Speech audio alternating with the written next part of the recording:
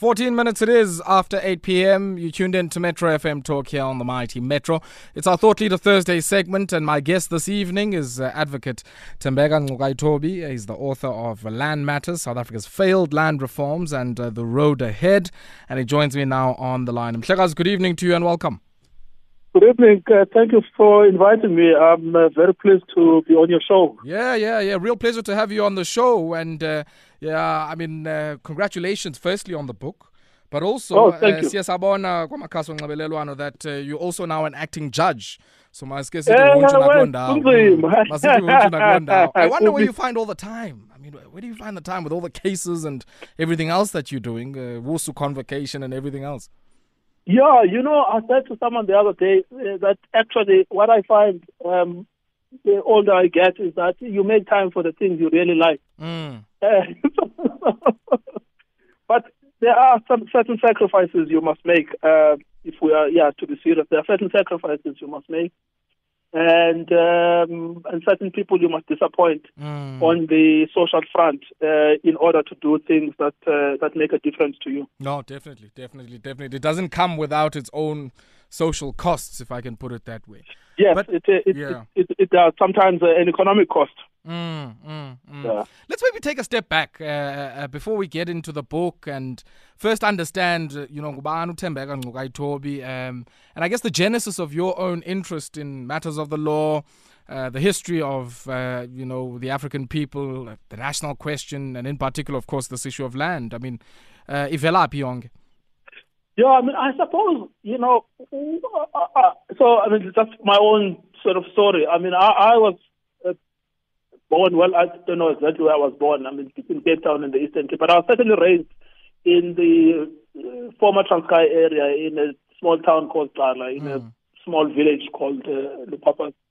And raised primarily by my grandmother and my aunt, because my father died whilst I was very, very young, and my mother had to basically go and look for a job. But we were born in a village in which to survive you had to work the land. You had to be in the garden. We didn't have a lot of land, but we had access to some land, and most of the food that was produced and most of the food that was eaten was worked by our own hands. So matters of land were always central to me and my own upbringing. But in today's interest doesn't really germinate from that upbringing. It's largely my work, basically as a human rights lawyer, which is something that started quite late because I started thinking seriously about human. I wanted to be a lawyer from a young age, and that had to do with me discovering that when my father died, he himself wanted to be a lawyer, basically just trying to fulfill his own dream for himself. But I didn't at that stage know that I wanted to be a human rights lawyer. Sure. It was only when I worked at the Legal Resources Center in Grahamstown as basically just a post-university employee and helping out, when I saw the significance and the difference that human rights can do to an individual. We did cases there of people that had lost their pensions, people that had lost their claims, people that had been repelled from the mines, people that actually lost limbs, someone working in a factory and they lose their entire hand. And the questions about whether they should be compensated and if so, on what scale. So at that point, it became clear to me that law, in fact, can make a difference between whether you have food at home or not. And then I started thinking in a more systematic way about how that can be achieved, because you can do it for one person, but to make a real difference, you need to do it for a much larger pool of individuals.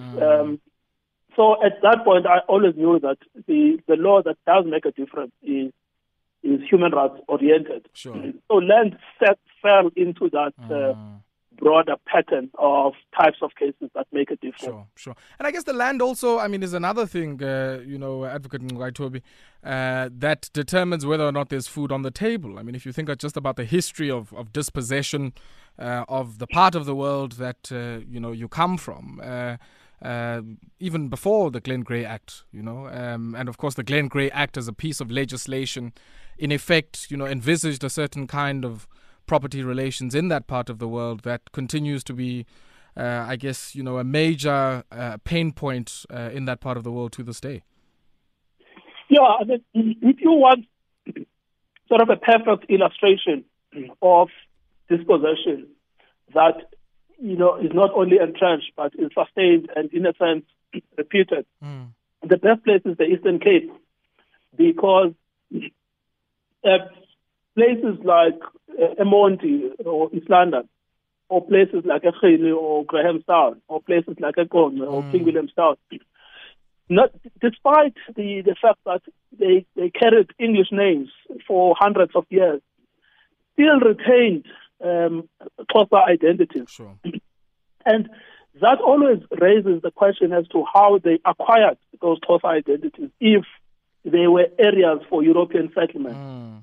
And that raises a further inquiry as to at what point did they lose their Xhosa identity or Xhosa cultural significance. And so in that area, in a sense, you grow up with history. You grow up with the past. It's, in a sense, embedded in your own veins and embedded in your own bones. And the most iconic story, not at school, but told from generation to generation, is Nongause's Great Cattle Killing. There is not a single Xhosa child that I know of that has never been told of that story. Yeah, that's true. And over time, and that story happened in 1857. But as I was growing up in the 80s and in the 90s, that story was being repeated. It is still an iconic story today. Advocate. And that story is tied up with dispossession. Yeah. Advocate, so, I want us to pause here for a second. When we come back, I want us to continue on this vein and I guess also unpack how all of these very, important histories of dispossession have effectively framed land as something both in the apartheid period but also in the post-apartheid period, and how that interfaces, I guess, with notions of private property and how we must protect it. So we'll come back to those themes after this break. Thank you. It is indeed, and 23 minutes it is after 8 p.m. Our thought leader on this Thursday is Advocate Thembeka Ngcukaitobi. He's an author, now acting judge and advocate who works in the world of human rights law, and in particular, with a keen interest in questions of land. And his latest book, Land Matters, South Africa's Failed Land Reforms and Road Ahead, is what we discuss this evening. And Advocate Ngcukaitobi, I guess, before we went to the break, you were making this point of, the living, memorial to all of this dispossession, as can be seen in the Eastern Cape. And as I was saying earlier, in many instances, the law had been used in that context to justify this dispossession of land, and in some cases, even the dispossession of any other wealth, be it cattle or any other means of survival outside of wage labor, for the African people of that part of the world and other parts of South Africa. Let's talk about the kind of framework of liberation that then passes on in the 20th century to some of the organizations that emerge. I mean, there's often this idea that the 20th century is when the military wars of dispossession and conquest end, and there's now more, political and diplomatic relations of that kind. But how do those unfold, and what is their understanding of the land question in relation to what they understand liberation to mean? Yeah, I mean, what was most interesting about the general land debate is how narrow the parameters of the debate are, which ignore questions of acculturation, questions of stock losses, and questions of the labor and exploitation of labor.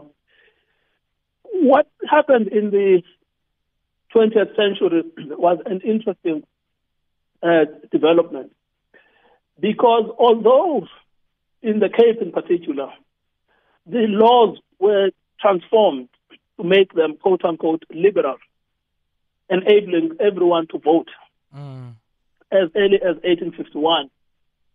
At the same time, that is the period at which the wars of dispossession were at their zenith. So on the one hand, they were enabling African people to vote, provided that they had property. But at the same time, they were taking the property on a massive scale and ultimately, finally, taking virtually all of the lucrative land by 1878 and driving the Xhosa-speaking people to basically the reserves of what we call today the Transkei and the Ciskei.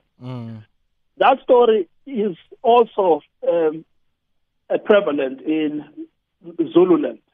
By 1879, notwithstanding the temporary success at Isandlwana, ultimately the British overpower the Zulu kingdom and they are forced to submit to the political control of the British. One of the most enduring legacies of the laws of that area was the installation of the idea of private property. And it became quite a significant feature of black life because private property became tied up with franchise. And franchise was a significant political right. It signified the fact of your political humanity and your political participation.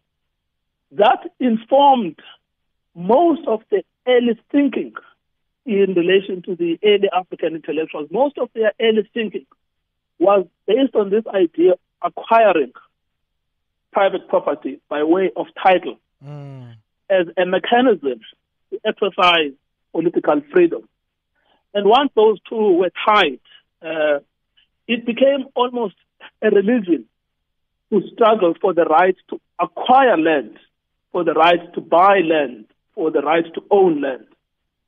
And the idea that before the invasion of South Africa by the colonists, private property in relation to land was an unknown feature. There was private property in relation to stock and cattle, but communal property ownership understanding in relation to land.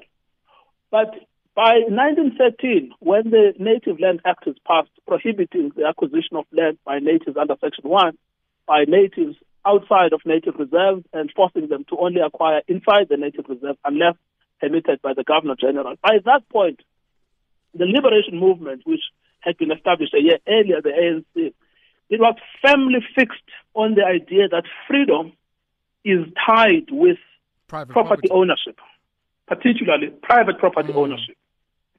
And that remained a defining element of their understanding of freedom.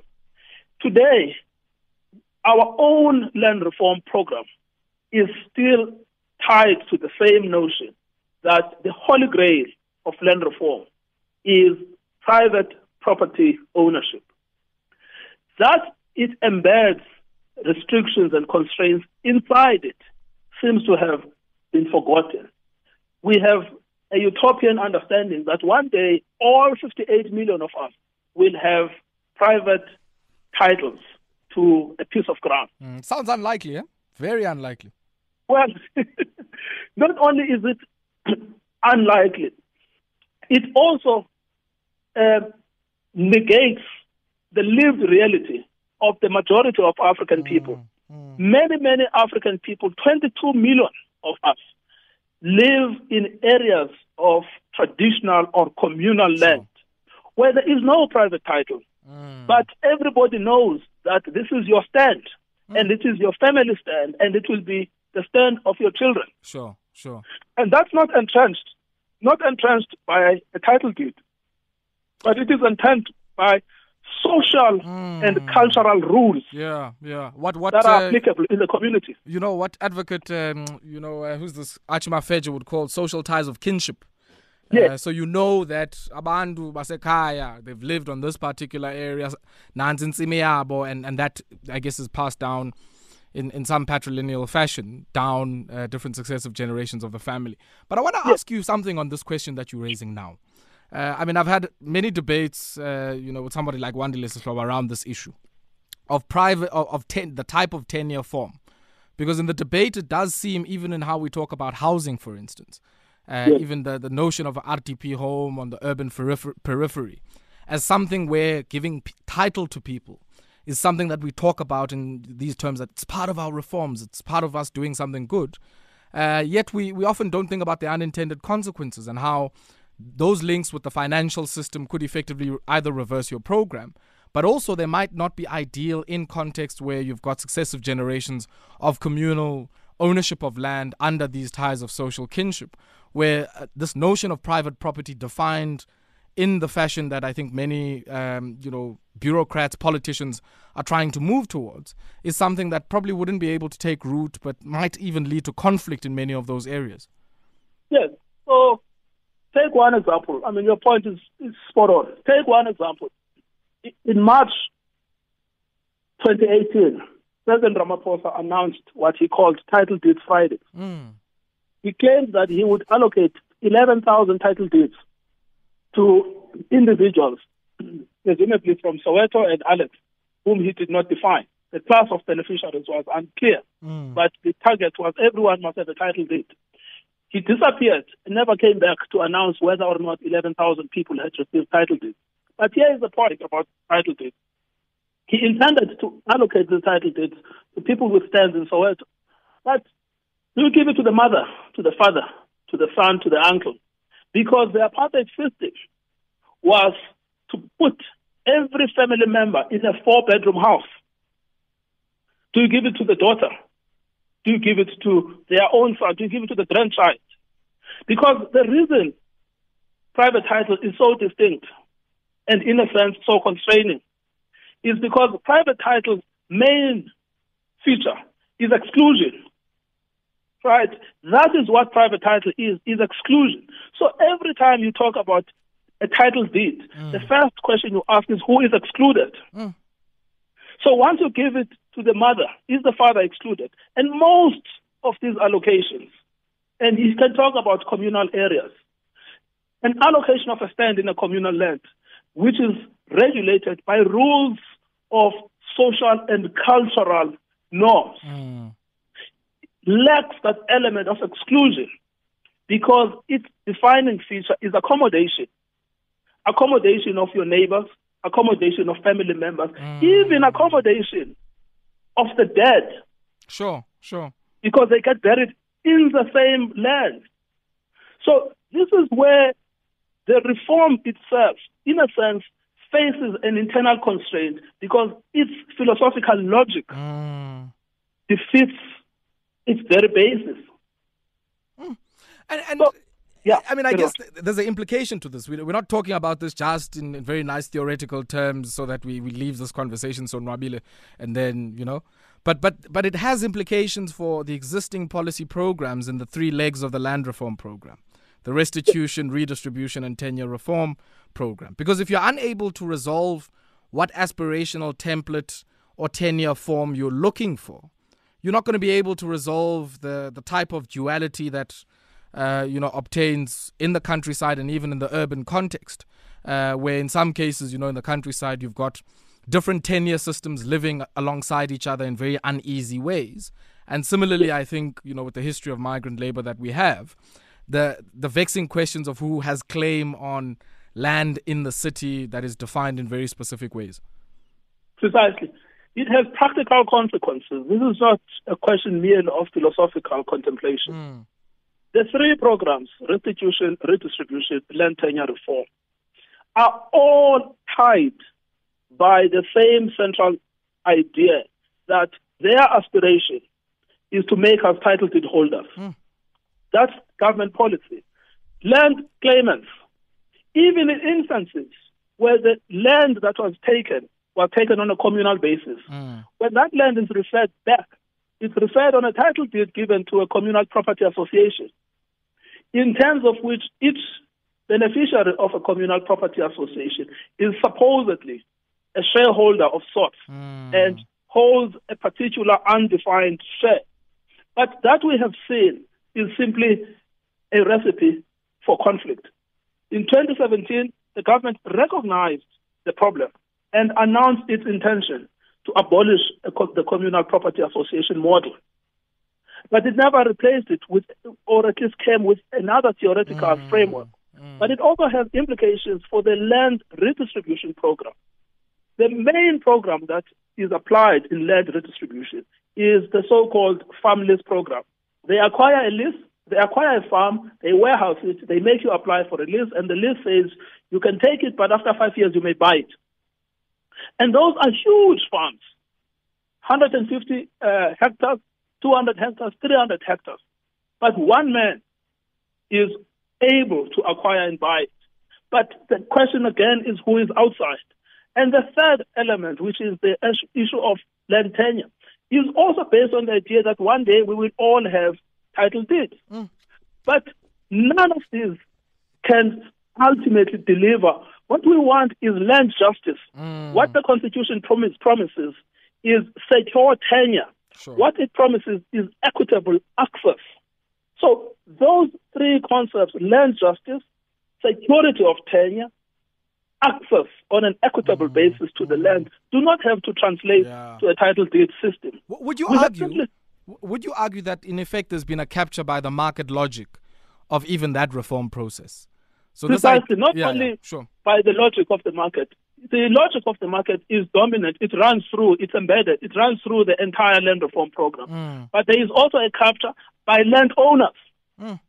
So not only is their ideology prevalent from concepts like willing seller, willing buyer, but landowners themselves are dominant as players. Take one program where the dominance, in fact, another author called it a land veto. Take one program, which is redistribution of land. The first question to answer in a redistribution context is, when am I going to get the land? So how is the land made available? Sure. In this country, for the past 25 years, land has been made available in two forms only: by the open market, alternatively through some other agreement with the landowner. So willing buyer, willing seller type thing, yeah. Yes, yes.